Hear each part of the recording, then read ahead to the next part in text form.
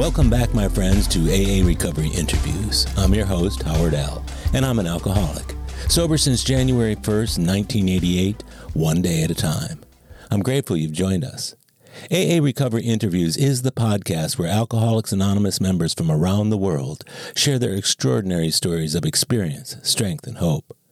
I invite you to scroll through my extensive catalog of more than 140 awesome interviews on any podcast app or at the website aarecoveryinterviews.com. Today is an encore episode of my interview with Jim G. from March 2022. Jim got sober in September 2000. Today I'm pleased to welcome to the show a man whose alcoholism literally affected the lives and well-being of others.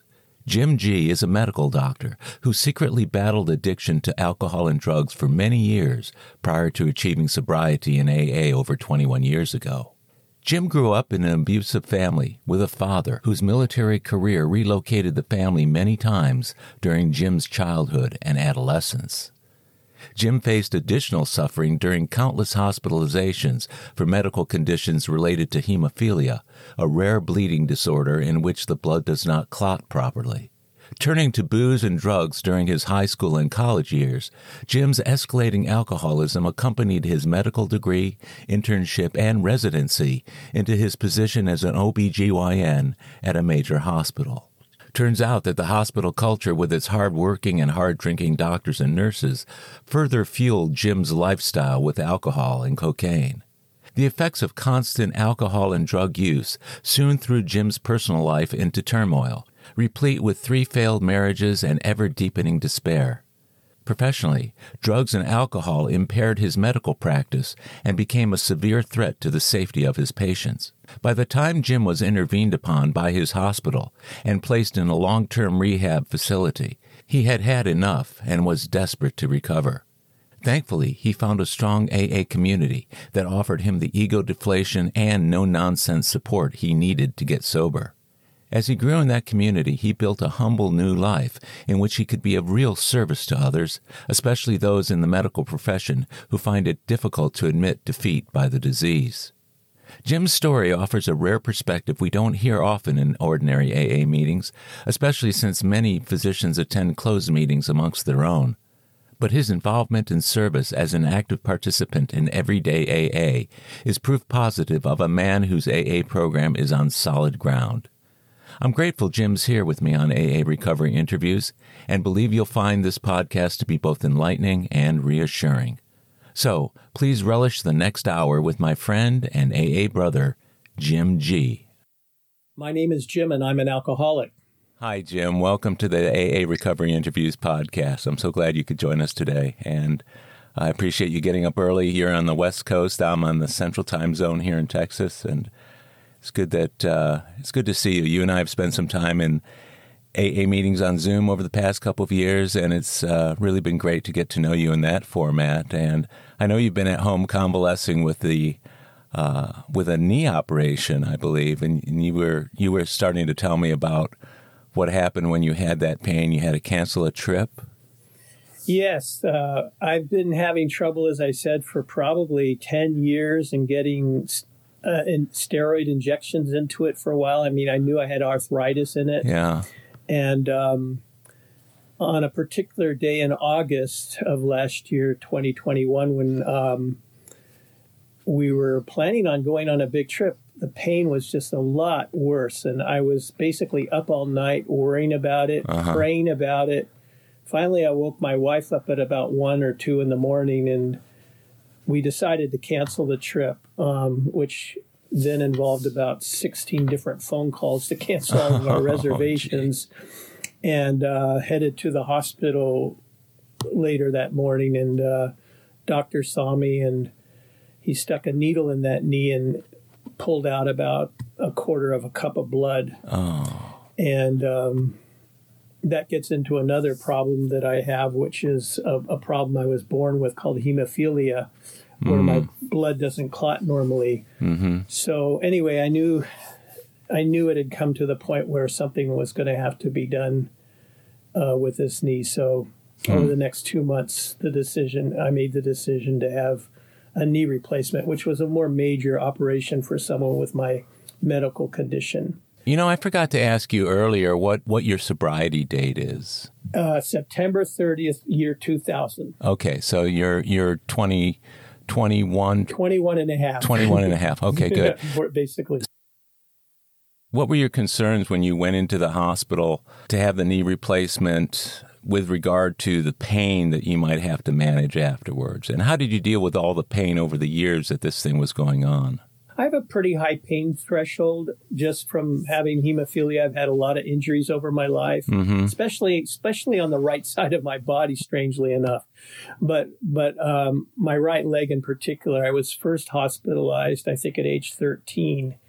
I've probably spent over a year in the hospital all total, not at once, but 6 weeks here, a month here. It adds up. Basically for pain, something like Motrin or in that category of medication or Tylenol. Were the only things I would be using. And I didn't have any particular concerns about the pain. I knew it would be managed well. And it was. Mm-hmm. And yes, I was on narcotics. I've been off of them now for more than a month. I think probably I was on them for about a month after the surgery. I see. Then, I stopped them because by the time I saw my doctor at the 6-week checkup, I had been off them for 2 weeks, and he said, "Okay, you can drive then." Good. So that was taken care of. So are you one of those ANDAs, alcoholic and a drug addict, or you just consider yourself just an alcoholic? Or? I would consider myself both. Okay. I mean, in my early sobriety, very, very early, I attended other meetings, Cocaine Anonymous, Marijuana Anonymous.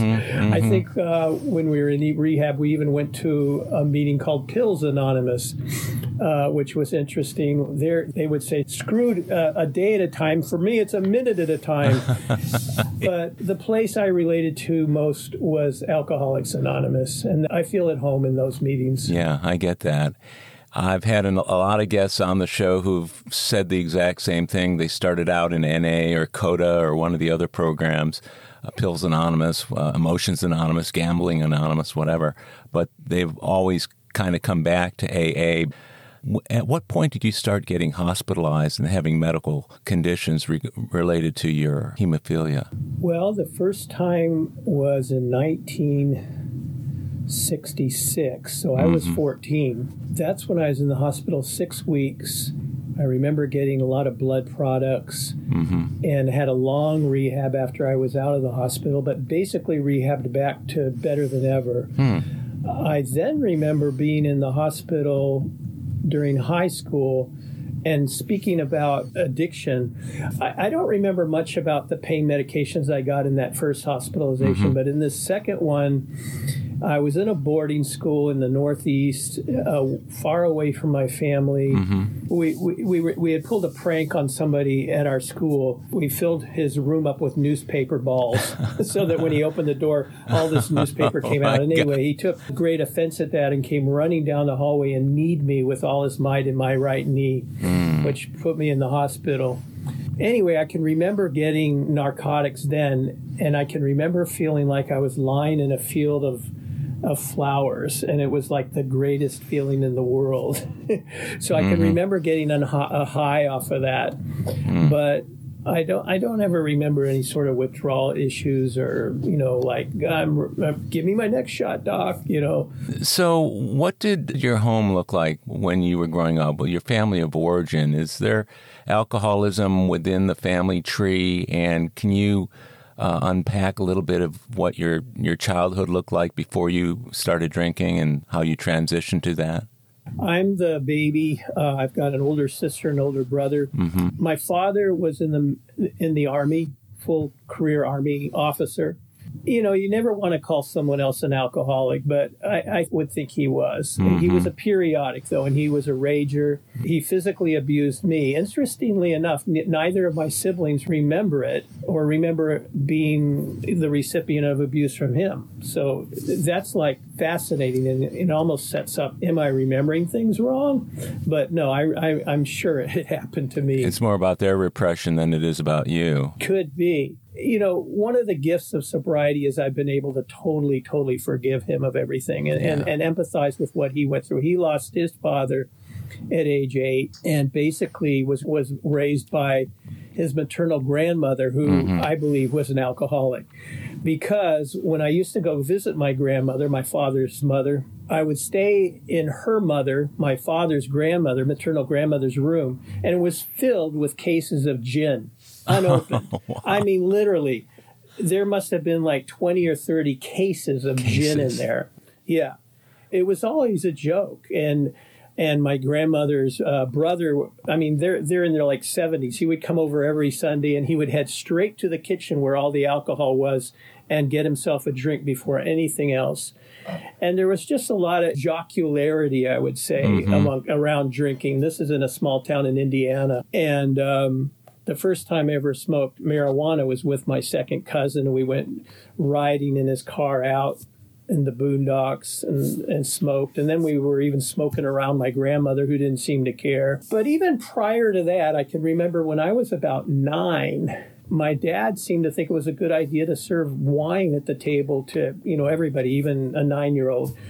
He watered it down. But yeah, so I was drinking I can remember red wine, maybe 50% water at age 9. And I think he thought it was something continental or something. He did some crazy things at times.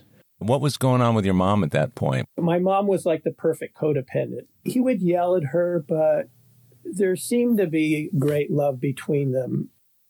She was always trying to build him up. She used a lot of denial. I had some resentments against her, too, initially. But again, recovery is great for getting over all that. But that first time I was hospitalized, I had been home in bed maybe for like a week or two before that, because my mom was basically in kind of denial over what was going on with me. Oh, you'll get better. Just stay in bed. She didn't have a good grasp on what hemophilia was and that, you probably need to get treatment immediately. As you're talking about that, I'm wondering, when did you first see the linkage between what was going on in your family and your desire to change the way you felt about that? Wow, probably not till I got into recovery. Really? So that's like many, many years later. So what did you attribute what was going on in your childhood to? I don't know if I spent a lot of time thinking about it, except I like that family better than my family. I want to have a family like that. I want to go spend my vacation with this family where everybody seems to be getting along okay.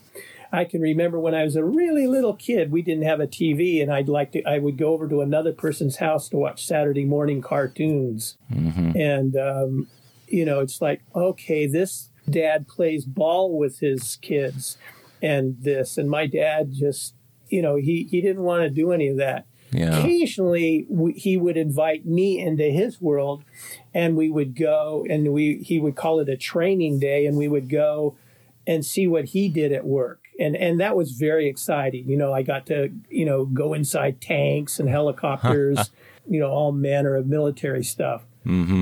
But he was not someone to join in sports or, when I played sports, before I found out I was a hemophiliac and I was getting injured in those, but he would never come to the games. My mom would. Yeah. He was kind of a standoffish kind of guy. Yeah, that's how my dad was. You just described my father almost to a T. He never engaged except to yell and hit and abuse. My mother was emotionally just absent. She had checked out years before. And he would yell at her, but then he would hit the kids. And every now and then he'd let me into his world, and he'd take me on one of his business trips for the day. He was in sales, and those were some of the best times. But they were so few and far between that they weren't sufficient to recollect a happy childhood. So you moved around a lot because of your dad's being in the Army? Yeah. What was that like for you when you had to be continually moving and starting new schools all the time? I was thinking about that today in regards of this interview. I moved 7 times by the time I was 16. I was always a shy person, and it seemed by the time I was meeting somebody that could be my friend, then it was about time to move. And I can remember when I was like 14 or 15, getting ready to move again to go to this boarding school. I had just met a girl that was like, oh, we kissed, but then, a month later I was gone, and never to see her again. Did you go to the same boarding school the whole time that your dad was moving? 3 years, the last 3 years of high school. So you had a little bit of extended time in one place. Yeah. But you were going home on breaks and that sort of thing. Well, there's a term in the 12 and 12, which I love. Page 57, anxious apartness. It's in step 5 in the 12 and 12. When I read that, I underlined that so much. That described the way I felt back then to a T. I never felt a part of. There was times when I was at that boarding school during a break, there was nobody who would take me anywhere, who said, why don't you come to my house? And I stayed on campus, and out of maybe 200 kids, there were maybe less than 10 of us on campus. And these were usually people who are not American born, who were from another country. And I really felt isolated then. Kind of abandoned from your family? Yeah. Was it that your folks didn't want you to come back, or you didn't want to go back? Who was kind of steering that decision? They were in a foreign country. Oh. They were way far away. And I was in Connecticut. They were in Turkey. There was just no way. I mean, they couldn't afford to do it on commercial airlines, and to try to get there on military airlines would have, for a 1-week vacation. I would go there in the summer, but sometimes I'd go to my grandmother's house, who lived in Indiana. Other times different friends of mine in the school would invite me to their house, but I guess there was no invitation at that particular time. Sounds really tough. And as a kid, to not have a home base or a place that feels like home. I mean, in my house, things were so dysfunctional, so chaotic, so violent, but yet still it was home nonetheless. But to be out somewhere and not even be allowed back home, I can imagine that was really, really tough for you. I think it kind of matured me in one way, but not necessarily emotional. I became very aware of kind of like looking at the world and kind of like, seeing remarkable things. Like I was hospitalized in this small town in Connecticut, but they didn't quite do the job with me. I mean, I wasn't rehabilitated. And so then it went on to a vacation, and I went down to Washington, D.C., I remember, and I was admitted to Walter Reed Hospital, like probably the best Army hospital. On the floor above me, I think Eisenhower had died. And I looked out my window and I see the presidential limo come in, and there's Nixon coming out of the car going up. This was an incredible hospital. I mean, they had recreation centers, and I was down there, with all the Vietnam vets, and they really taught me how to play pool. And I just was getting a schooling such that I don't think I would ever get anywhere else. But I mean, I don't remember any drugs or alcohol or anything on that at that point in time for me. You mentioned marijuana earlier, and you mentioned some drinking. So are we moving into the period of later adolescence now to your later teens? Yeah, I'm in high school, but really that took off when I got to college. When you got to college. So what was that all about? How did that look in your life? So in high school, actually from even earlier, and maybe because of my having been in the hospital, I knew I wanted to be a doctor. And I can remember when I was like in junior high, I wrote to the dean of the Harvard Medical School and say, what would be the best courses for me to take in high school to prepare me for eventual medical school? And maybe somewhere I have that letter. He wrote me back personally. And so I applied to a program which would get you a bachelor's and a medical degree in 6 years. And you wouldn't have to reapply to medical school. And so it would take 2 years off of that. So I applied to that and got into that school. I came back from my summer vacation in Turkey. I had actually been drinking that summer, I remember now. I was a lifeguard. I was in really good shape. I was looking good. I thought I had a tan. Girls were like, "Save me, lifeguard."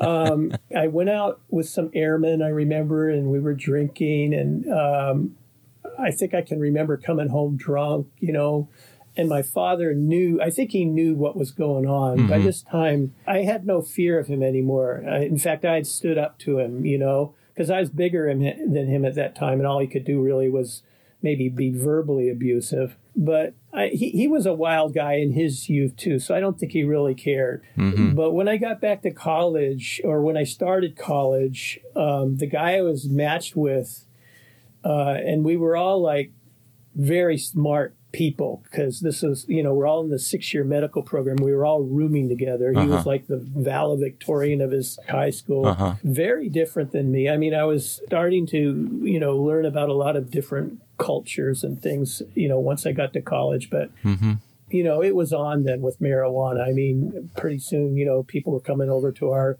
room to deal, and and the drinking age, by this time I was 18, the drinking age in Boston, and there was a bar like literally right outside our dorm, 2 doors over. And I didn't really like alcohol that much. I can remember the first drinks that I was drinking were like kind of what I would consider foofy drinks, sweet drinks. We were doing whatever we were doing to get high. Quaaludes was in the mix. We were doing that. I also worked at a hospital in Boston to just try to get some extra money. And I was what you call the ward clerk. And so as patients came in, I had to catalog all their medications. And I'm like a medical student, so I say, "Oh, yeah, Valium. I think I'll take a few of those." And, so I would like take a few out of the bottles of stuff which I knew was the good stuff. Yeah. I mean, and there's certain scenes I can remember, when I was working there, that's the first time I had ever heard about cocaine. I mean, I remember they were having like a cardiac arrest, and an anesthesiologist came in, and he had his little bottle of cocaine to anesthetize the vocal cords, the throat before they intubate the person. And he tried it on himself first, and he said, "Oh, yeah, that's the stuff." And I thought, oh, okay, this is what people do. I mean, in medical school, every Friday they had something called liver rounds, where basically you went in and drank with the faculty. The students and the faculty, they drank, and you would see the faculty getting high, inebriated. Same with us. I think it was a different time then in the 70s. Things weren't as tightly controlled back then, too, as they are now with regard to the prescriptions or addictive substances used for other purposes. While you were doing that, was it just because everybody else was doing it, or did you have your own purposes for wanting to nick a few drugs here and there along the way? I just wanted to fit in. I was working this shift, and usually on weekends. So by the time I got off duty at 11 o'clock, I would be going back to the dormitory. Everybody had been partying for a few hours already. I felt I kind of had to be where they were, in terms of mental alteration, if you will. That's what I was doing. I think I just wanted to be a part of, know how I said, I had anxious apartness. I wanted to be a part of back then. So I just wanted to fit in. Was there a period of time when you felt like you fit in unconditionally? Yeah, I mean, I would say the guy who was my roommate for the first few years, he was what you would call a cool guy. I mean, he could get any girl he wanted. He kind of looked like Jim Morrison of the Doors. So he and I, we had a lot of escapades, and we were going to dangerous parts of Boston together, drinking, and I kind of knew things weren't right. But I remember passing out. Let's put it this way. I remember coming to on the floor of a men's room in some bar, and I'm thinking, this isn't good. At that point, had you ever considered that you were having any kind of problem with drinking or using marijuana? I don't think I had. And then, then I worked in a suicide prevention center as part of my medical school training, and I was dealing with people who were alcoholics. But my understanding of what an alcoholic was at that time was someone who's homeless, living under a bridge, that sort of thing. And I was still functioning. I was, maybe I wasn't at the top of the class anymore, but I'm in the middle of my class in medical school, and hey, that's pretty good, and then I flunked an exam. And then it's like, okay, maybe we got to cut back or something. But I mean, it was never a question of like, do I have a problem? Should I give this up once and for all? It was just a matter of, okay, let's kind of, stop for a while. Well, you were pretty far away from the guy, the drunk under the bridge. Yeah. What's funny about it is that you and I are of the same generation that, whenever I thought of what an alcoholic was when I was a kid and a teenager and even later on was that bum under the bridge. But nowadays, I'm wondering, what do people think an alcoholic is, let's say in a millennial generation, or what do you see them thinking of? Are they still thinking about the bum under the bridge, or are they thinking about something else? That's an excellent question, Howard. I don't know. I mean, I'm thinking, because I have a daughter who's, of the millennial age, but then she knows what I went through. So, and I think they may have friends who they detect have problems. There's such more of an awareness of it on the media, and, people who are functional drinkers, but yet problems are coming. But I think a lot of people still have that opinion. Yeah, I think you're right. Now, once you graduated medical school, what was the trajectory to finally getting sober 21 years ago? Well, as you come out of medical school, first of all, you kind of have to figure out, okay, what kind of a doctor do I want to be? What appeals to me?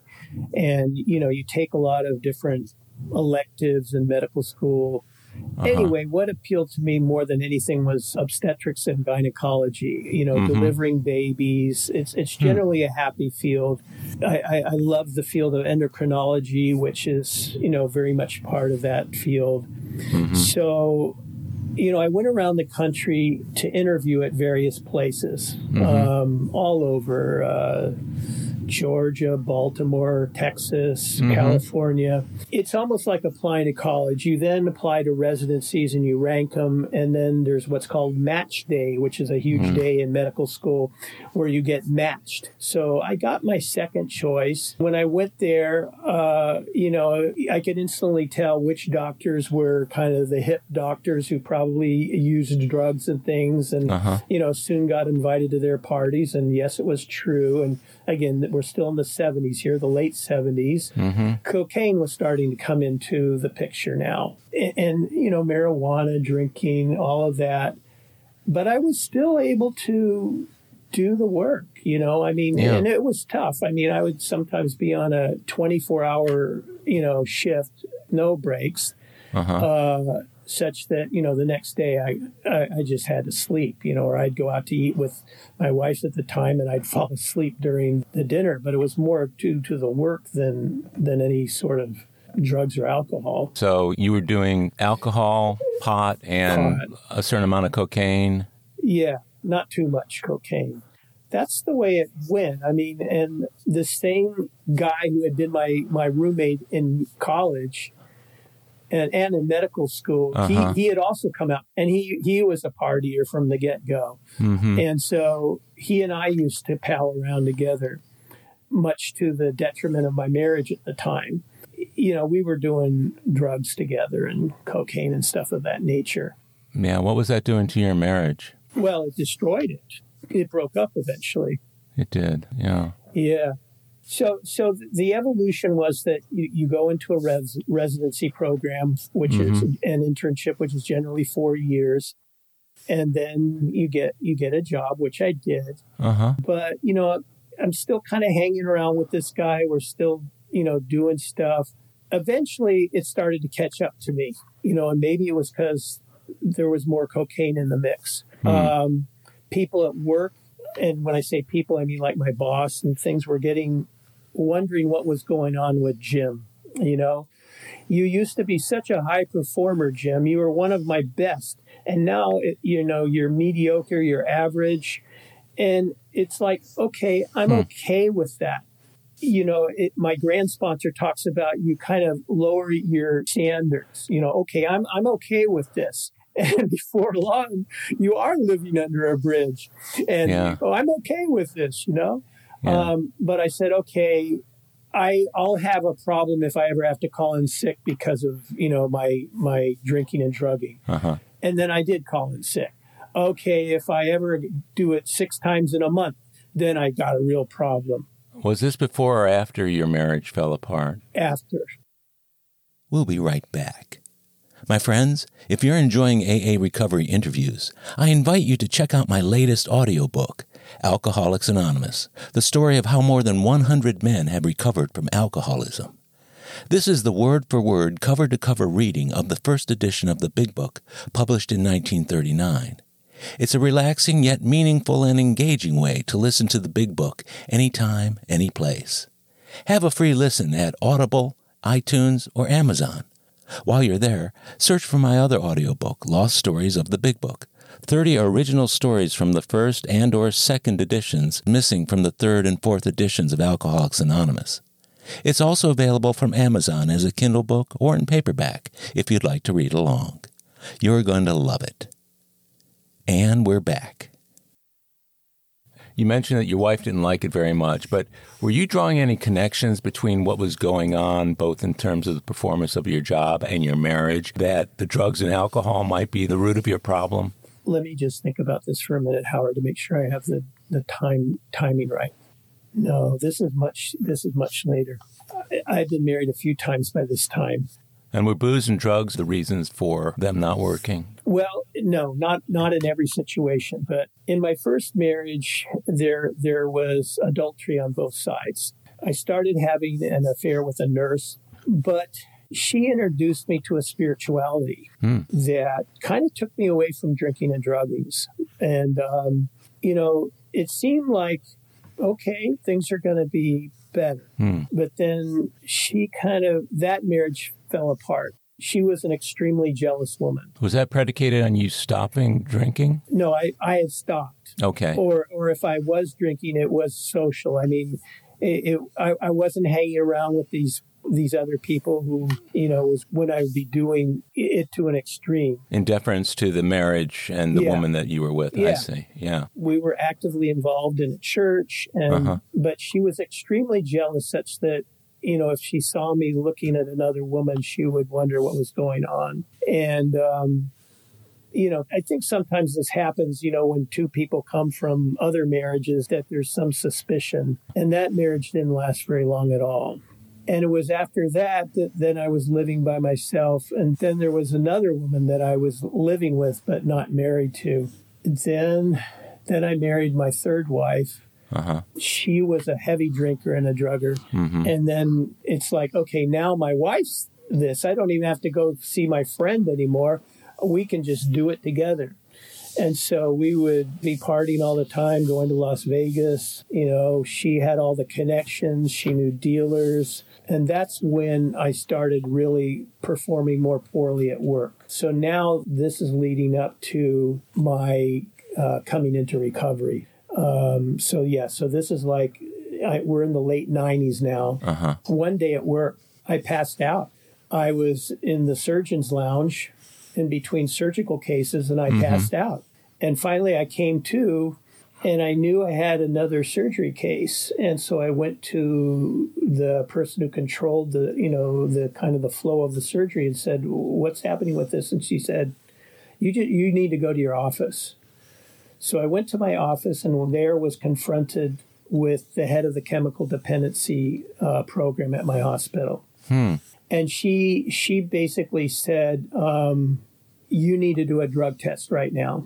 And I said, and I have no idea where this came from. I knew they were kind of on me. They were kind of aware of what was going on to me. And I actually used to carry a little bottle of urine in my pocket of somebody who I knew didn't do drugs. They didn't really care so much about drinking. Yeah. And I knew this other guy drank because he was a Budweiser distributor. But they didn't want their doctors, doing drugs. But at this point in time, when I was in the office with that person, something came on me. Something later, which someone in recovery, who I could talk about in a minute, called the miracle of willingness. And every time I think about this scene, I get goosebumps and I get emotional about it, because all of a sudden I got honest. And I said, I'll be happy to do a drug test, but I'll tell you what it will be positive for.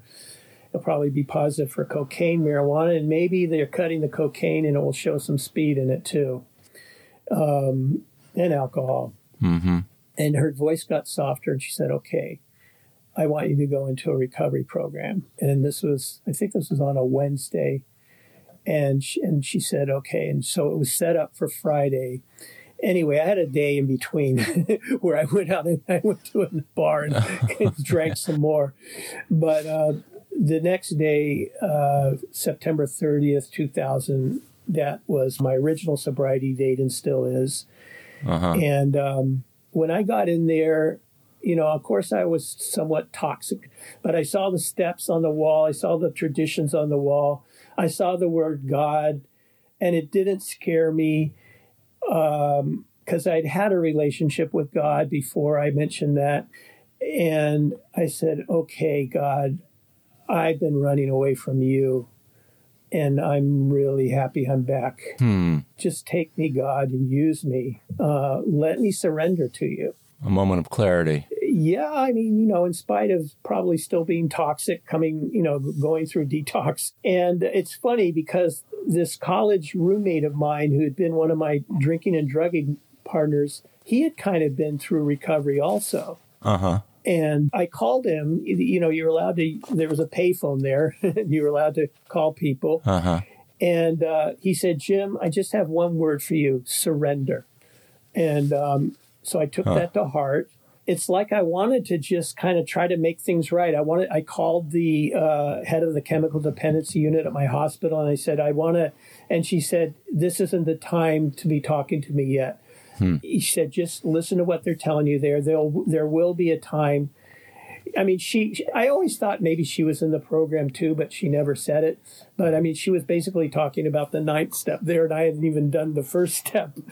So, going to meetings, it was a wonderful time. And I was in there for 30 days. And then I went home. Was that a treatment center that was specifically oriented towards physicians, or was this just a regular general population type facility? This was a hospital with a chemical dependency unit. Not my hospital, but a hospital. I think maybe there was another physician in there at the time. There were maybe like 20 people in there. But my roommate was, what was he? I mean, he was like a technical guy for an evangelist. Oh, wow. There were all kinds of people in there. Sports figures. It was kind of a well-to-do place. All kinds of people. Some people who had been in multiple times, they call them spin dry.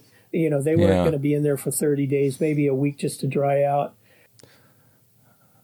Looking at the intervention, though, that this chemical dependency counselor had sprung upon you, just prior to that, let's say the weeks, months, even years prior to that, were you starting to acknowledge to yourself, or at any point did you acknowledge to yourself that you had a problem and would eventually have to do something about it?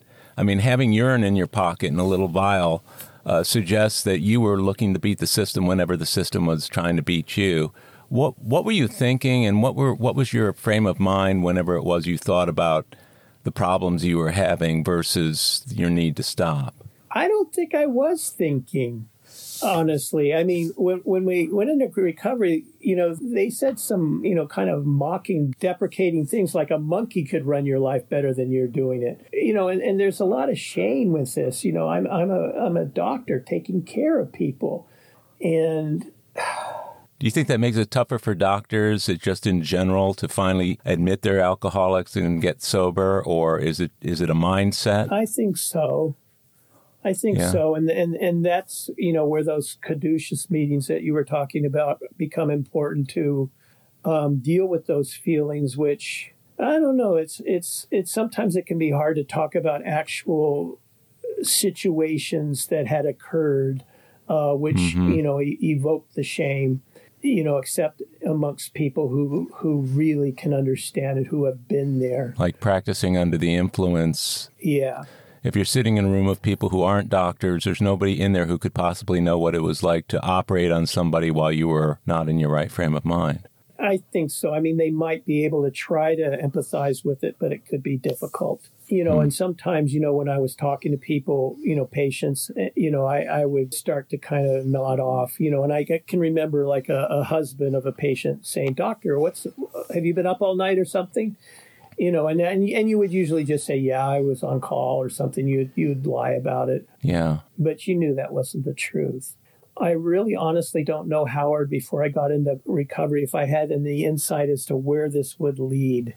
Was there ever that sense of that this can't possibly be happening to me because I'm so smart or I'm in a type of profession that it couldn't possibly? And did you get that false sense of security in your own disease because of what you were and who you were and what you did for a living? I think so. I mean, I thought I could always control my alcohol, but I think, when cocaine came into the picture, it's just like that took me down fast.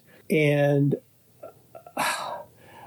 you have this intellectual pride, and I really needed to be brought down and humbled to get into a place where there was only a spiritual solution.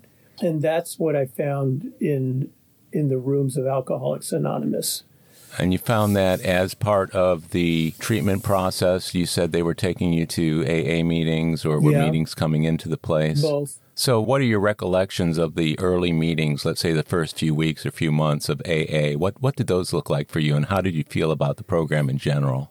I felt like I'm hearing people who have gone through what I've gone through and are successful, are happy, joyous, and free. But again, I was somewhat foggy, I think. And again, I'm looking at it 20 years hence. But those first few weeks, and then you have what's called Family Week, where your family comes in, and that was kind of, that creates some chaos. Because my wife at the time was still actively using, and I had yet to be kind of hooked up with the state monitoring program, but I knew that was to come. I kind of had this kind of mindset, okay, just do what they say, just follow direction. And so when I got discharged and I went home, soon thereafter, I was told by the state that I would have to go live in a recovery home, that the house that I was living in was not a safe place, that I needed more recovery. And I was telling my wife, and she was just all kind of yelling at me about this, like, why do you have to do this? Why that? Why? And I'd learned enough tools at that time to realize that when I started feeling anxious, I should probably go to a meeting. Yeah. And I can remember this so vividly. This is another one of those kind of things which never goes out of your mind. It was a Thursday.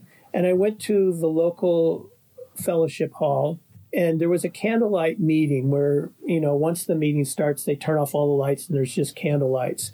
Yeah. And when I walked into that meeting, they asked me to lead it. And I can still remember what I was even wearing. I had a leather jacket, looked like a toughie. I had the collar up, and I had my head down. And I came in and they asked me to lead, and I remember saying, well, I've never been to this meeting. I've never led a meeting, but, since I've been told to follow directions, so yes. So we did, I'm the leader of the meeting. We do all the readings. The lights go off. And anybody want to share? Silence. So finally I start saying, okay, I'll share. And I just start blabbing my story and kind of whining about how I'm going to have to go live in a recovery home. And in the darkness in the back, I can't see the person. There's like this laughter. It's almost like an evil laughter. And, I finish sharing, and then this guy shares, and he tells my exact same story. He's a doctor. He's been through these exact same things. And again, I'm getting goosebumps just talking about it. That's where I met my sponsor. not too long after I'd gotten out of that recovery home. He's still my sponsor. He's got 30 plus years. He was the man in the back who was laughing? Yeah, that was him. And we spoke for maybe an hour after that meeting. And he just said, Jim, everything's going to be fine. Just do what they say. You're going to have to go into a recovery home. We probably won't see each other very much, but we can talk by phone and just do what they say. I've been through exactly what you've been through. He got thrown out of his house and stuff. And so I did go to another recovery place, and I was like, I could have been the father of all the other guys there. My roommate had actually killed somebody drunk driving and was facing prison, but we were taken to meetings every day. We had, courses and stuff to ride, and we had to do a lot of riding. But I had a car. I could drive. And so I started driving other guys around because, most of them didn't have a car or they had lost their license. And I started volunteering at the central office in the place where I lived. And I was, at that time we had cassette recorders. I was listening to cassette recorders in my car. And I started to attend these meetings that were state mandated just for doctors. And when I went in there, the other people, and there actually were some doctors there who had been living under a bridge. And I can remember that woman, and she said, "You're still toxic," and here I am like 6 weeks sober or something. But just from the way I was talking, she could tell that I still had some of the effects of the drugs in my system, even though it had been that long. And, But, and we could be random drug tested at any time. And so you had to be ready at a moment's notice to get tested. But I just did what they told me. That program lasted 5 or 6 years. I mean, you do kind of graduate from it. But I always enjoyed the AA meetings more than those mandated meetings, which were just doctors, because in a lot of those meetings, even though they were facilitated by a psychotherapist, people were just whining about their situation. I'm being restricted here at the hospital from not being able to do this or that. And I'm thinking, yeah, you brought it on yourself. You had the perspective of AA to compare it to, didn't you? Yeah. At that point in time, I knew everything that's happened to me, I did it. And now, with the help of my higher power, I'm pulling myself out of it. Were you working with your sponsor by this point, or had you not gotten him yet? Well, I had met him, like I said, but when I was in this recovery home, we couldn't meet up very much except by phone. So once I got out of the recovery home, I went back to live in that house. My wife at the time had actually gone through the same recovery program I did, the same hospital, but it didn't take. And so she was not too long back to using. I mean, and she was going to meetings. I seem to remember we went to a few meetings together, but she was using. I would find stuff.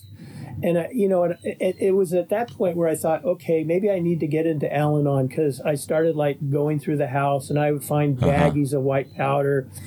And, I'd call my sponsor, what should I do? What should I do? So he would kind of advise me.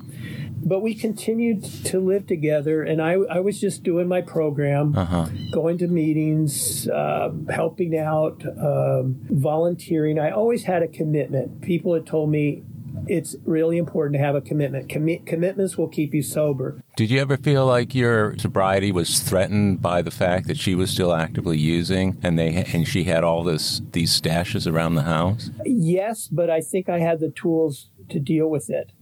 In that I can leave the place, I can call my sponsor. So when I was about 6 years sober, I came home from work and I found that she had committed suicide. I came into our bedroom and I found that she had shot herself. And she was dead. And I called 911, called some other good friends. Someone from my church came Few people, actually. They tested me, of course, for gunshot residue. Right, sure. I was clean. That was kind of the end of that. I guess the gun was in the room somewhere. I don't even remember seeing it. But that was on a Friday. That night, I went over. I spent the night at her parents' house. And it was a complicated situation. She had 2 children. They weren't living with her by this time because of I guess I was unaware of the amount of drinking and drugging she was doing. We had a big house, and she basically stayed in this. It was almost like a tower of a house. She was kind of in this isolated part of the house all by herself. It had its own refrigerator in there. Later, I found that there was all kinds of alcohol and stuff in there. We stayed with her parents. Either that night or definitely the next morning, I called my grand sponsor. I was pretty close to both my sponsor and my grand sponsor. For some reason, I called him because I knew he was an early morning person, whereas my sponsor doesn't basically get up till noon, and he's up all night. So I called my grand sponsor, and he said, "Well, where do you think you should be right now, Jim?" He's kind of like a Socratic method. He'll ask a question, and I said, "Well, probably in a meeting." He said, "Yeah. That's where I'm going right now. Why don't I meet you there?" So I went to this Saturday morning meeting at this fellowship hall and shared what happened. I was crying, of course, and I can just remember all the people at this meeting came around me. I was in the center, and it was like everybody was touching one another, and I just felt so lifted. And I got so many phone numbers. And from that meeting, I went to what was my home group, which started not too long after that meeting, and again shared at that meeting. And there were 3 women at that meeting who had never been at our meeting before. They were from out of town. And after I finished sharing, one of them started crying, and he said,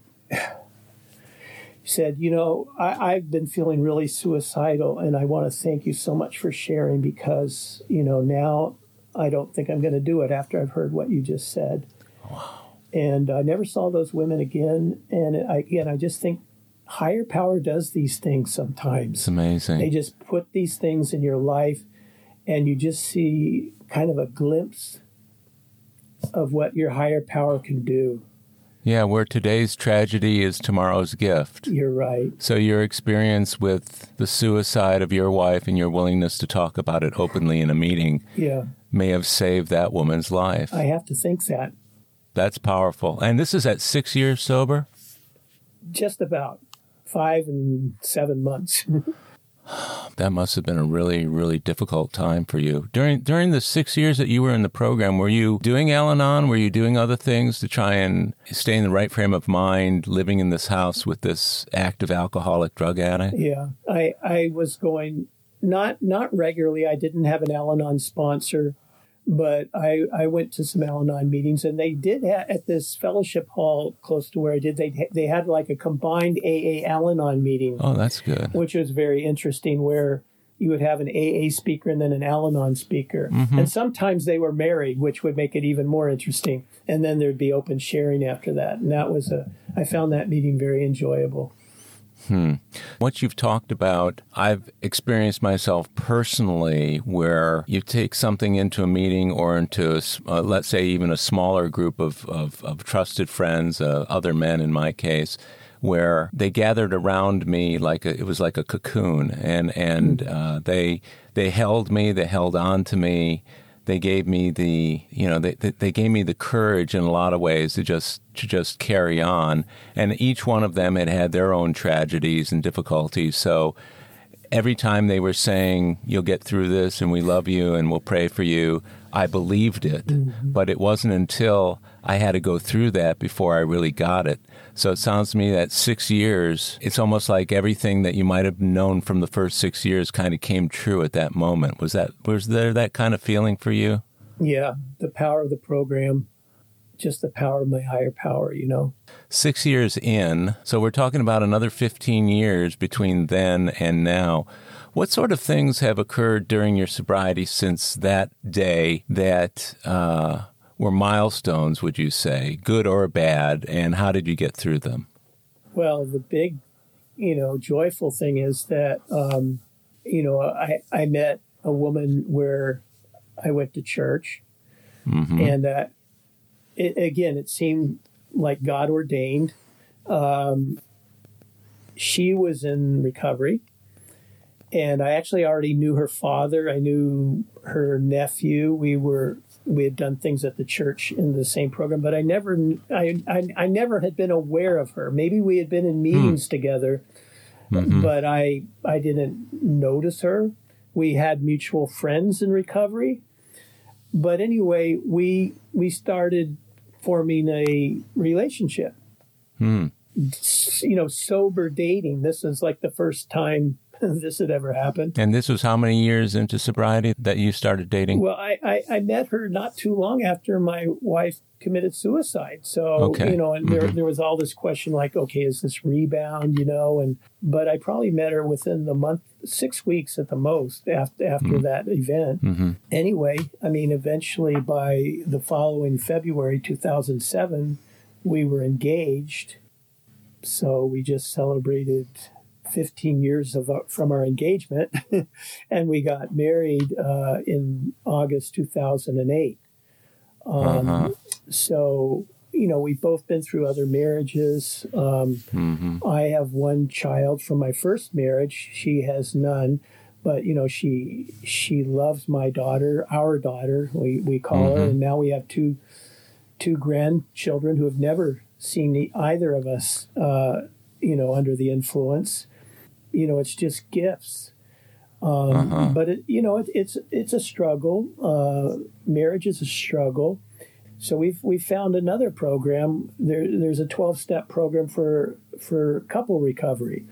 Yeah. So that's kind of the latest thing. We've been involved in that for a little over a year now, and working the steps in that program. Wow. So that's kind of our new thing in recovery, and just it's brought just greater energy into our couple spiritual program, whereas previously it was all kind of individual spiritual work.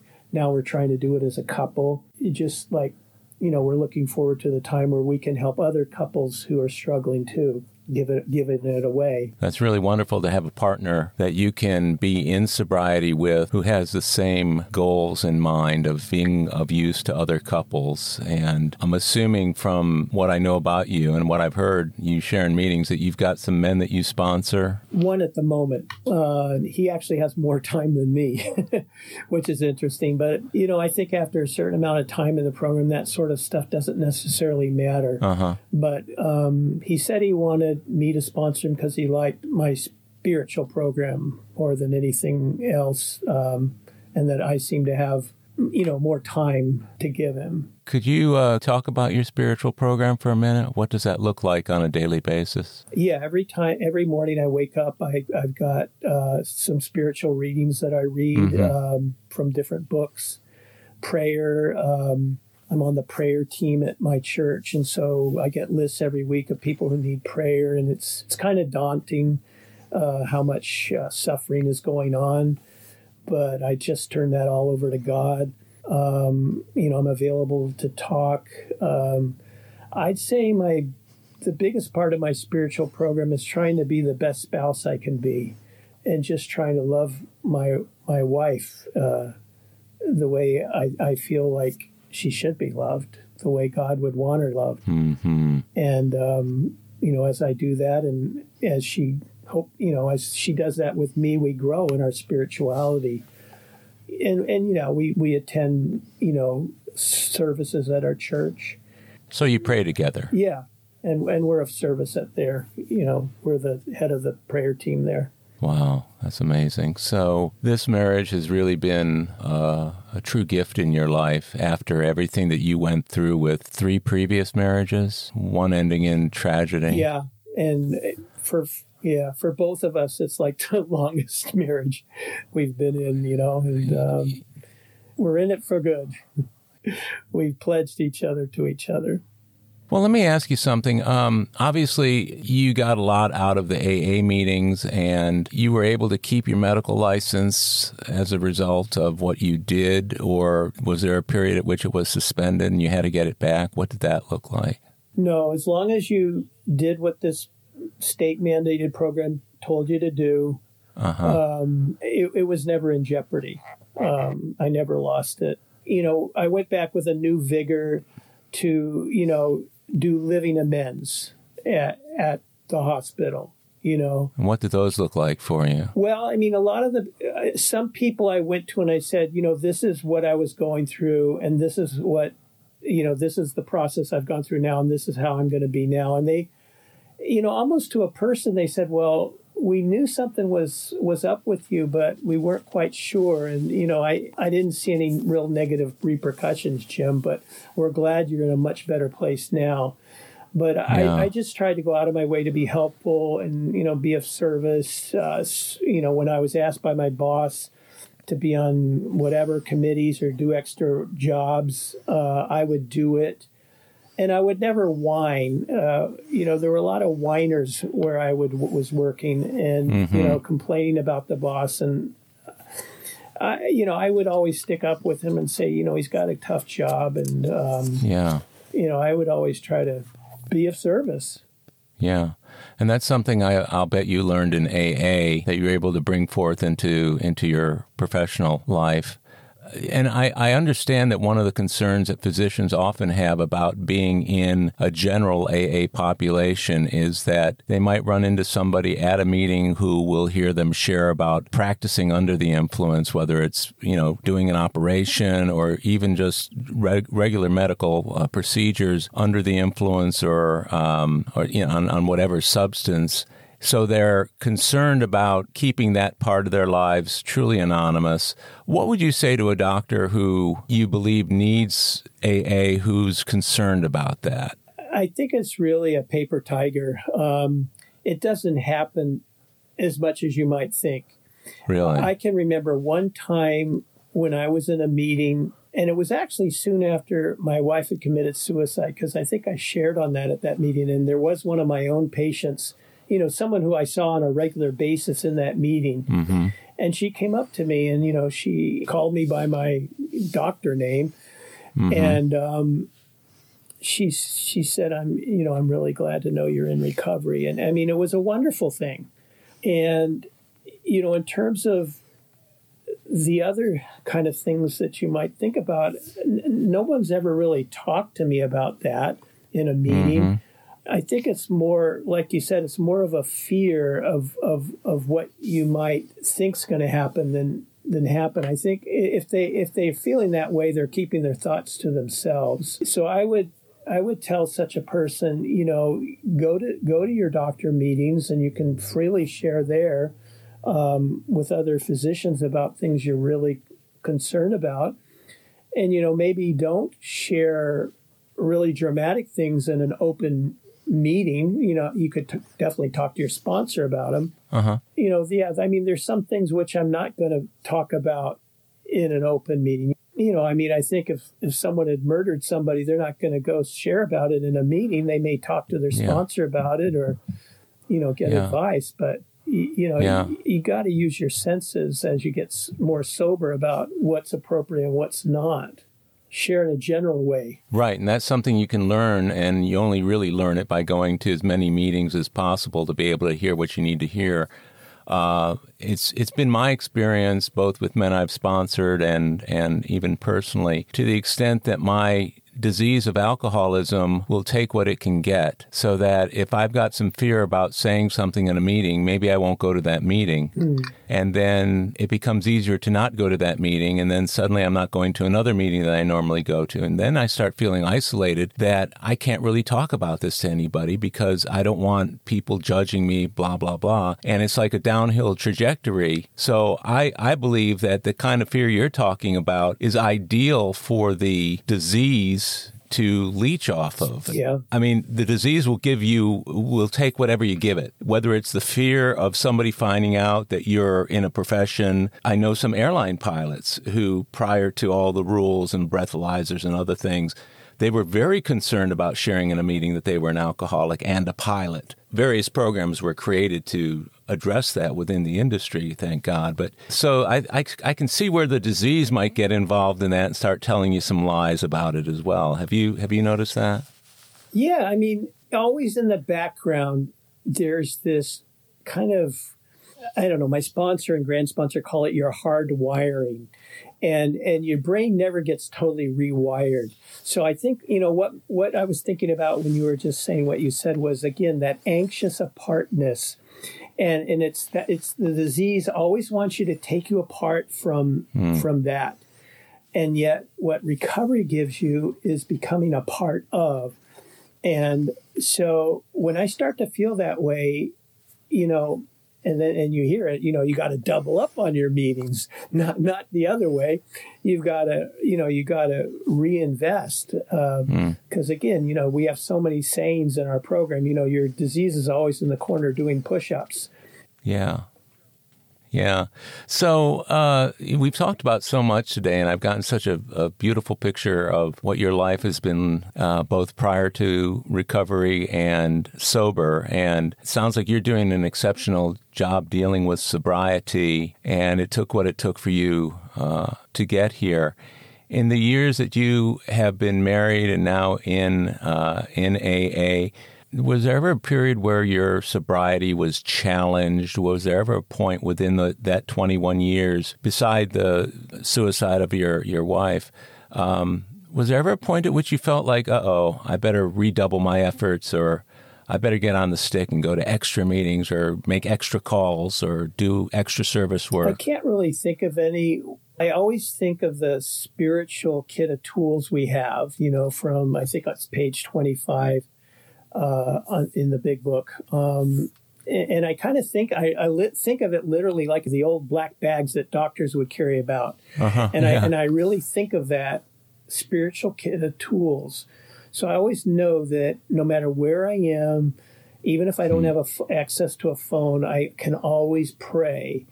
And I do a lot of praying in the moment, what I call rocket prayers or jet prayers. And I seem to get, comfort from that. I then, can talk to my sponsor or grand sponsor. I kind of feel like I have two sponsors, depending on what time of the day it is. But, now, for the last 15 plus years, being with a sober person all the time, I can bounce things off of her in terms of stuff. Not everything, because some things you want to talk to your sponsor about. But, my sponsee, basically, again, it's one of these situations where we kind of sponsor each other in a way, because we've both done the steps. It's not like I'm taking him through the steps. So, I have an issue, I can call him too. Yeah. He's got more time than me, but, he's not my sponsor, and he tells me what's on his mind too. Your wisdom that you've gained in the years that you've been in AA really shows, and it's very, very clearly out there. I see it. If you ran into the Jim of 22 years ago on the street today, what would you say to them that might make a difference in their life? First thing I would do would be to just give them a big hug. Maybe the Jim of 22 years ago was just looking for love in all the wrong places. He just you're loved. You're loved by a God beyond your wildest dreams. You don't need all this other crap for acceptance. People, places, things. The God-sized hole that Carl Jung talked about with Bill Wilson, that you're just putting crap into. Just fill it with God. I think that's what I would say to him. Well, it's a beautiful sentiment that you made, that the first thing you do is give him a hug. I think that's a very loving way to look at the gifts of the program and what they mean expressed through us to people who need us and who need a higher power. Everything you've talked about today has really described to me a man whose life seems really, really worth living these days. And the joy that you express whenever I hear you share in the meetings, even with the difficulties that you go through, I think is very inspiring. And my hope is that whoever hears your share, especially if they're a doctor thinking the same thing that you were thinking back whenever, will be inspired by it to do something about it. And I know that as long as you're in the program, you will be available to that kind of man or woman who needs the help. So that responsibility pledge that we take is, I can see you doing that on a daily basis. Well, this has really been terrific. I think you've been just brilliant. I want to thank you for doing this, Jim. I love you, and you're a heck of a man, and I love your story, and I've learned a lot today, and I look forward to our growing friendship over the years. We haven't known each other all that long, but especially some of the things you said about your childhood, they resonate. Hopefully one day we'll be together in the same room and we can give each other a big hug. I hope so. Again, many thanks for doing this, Jim, and thanks a lot. You're welcome. Thanks, Howard. Well, my friends, that's it for today's episode of AA Recovery Interviews. If you've enjoyed the interviews in this podcast series, please share it with others. This show is another helping hand of AA we can all extend to alcoholics everywhere.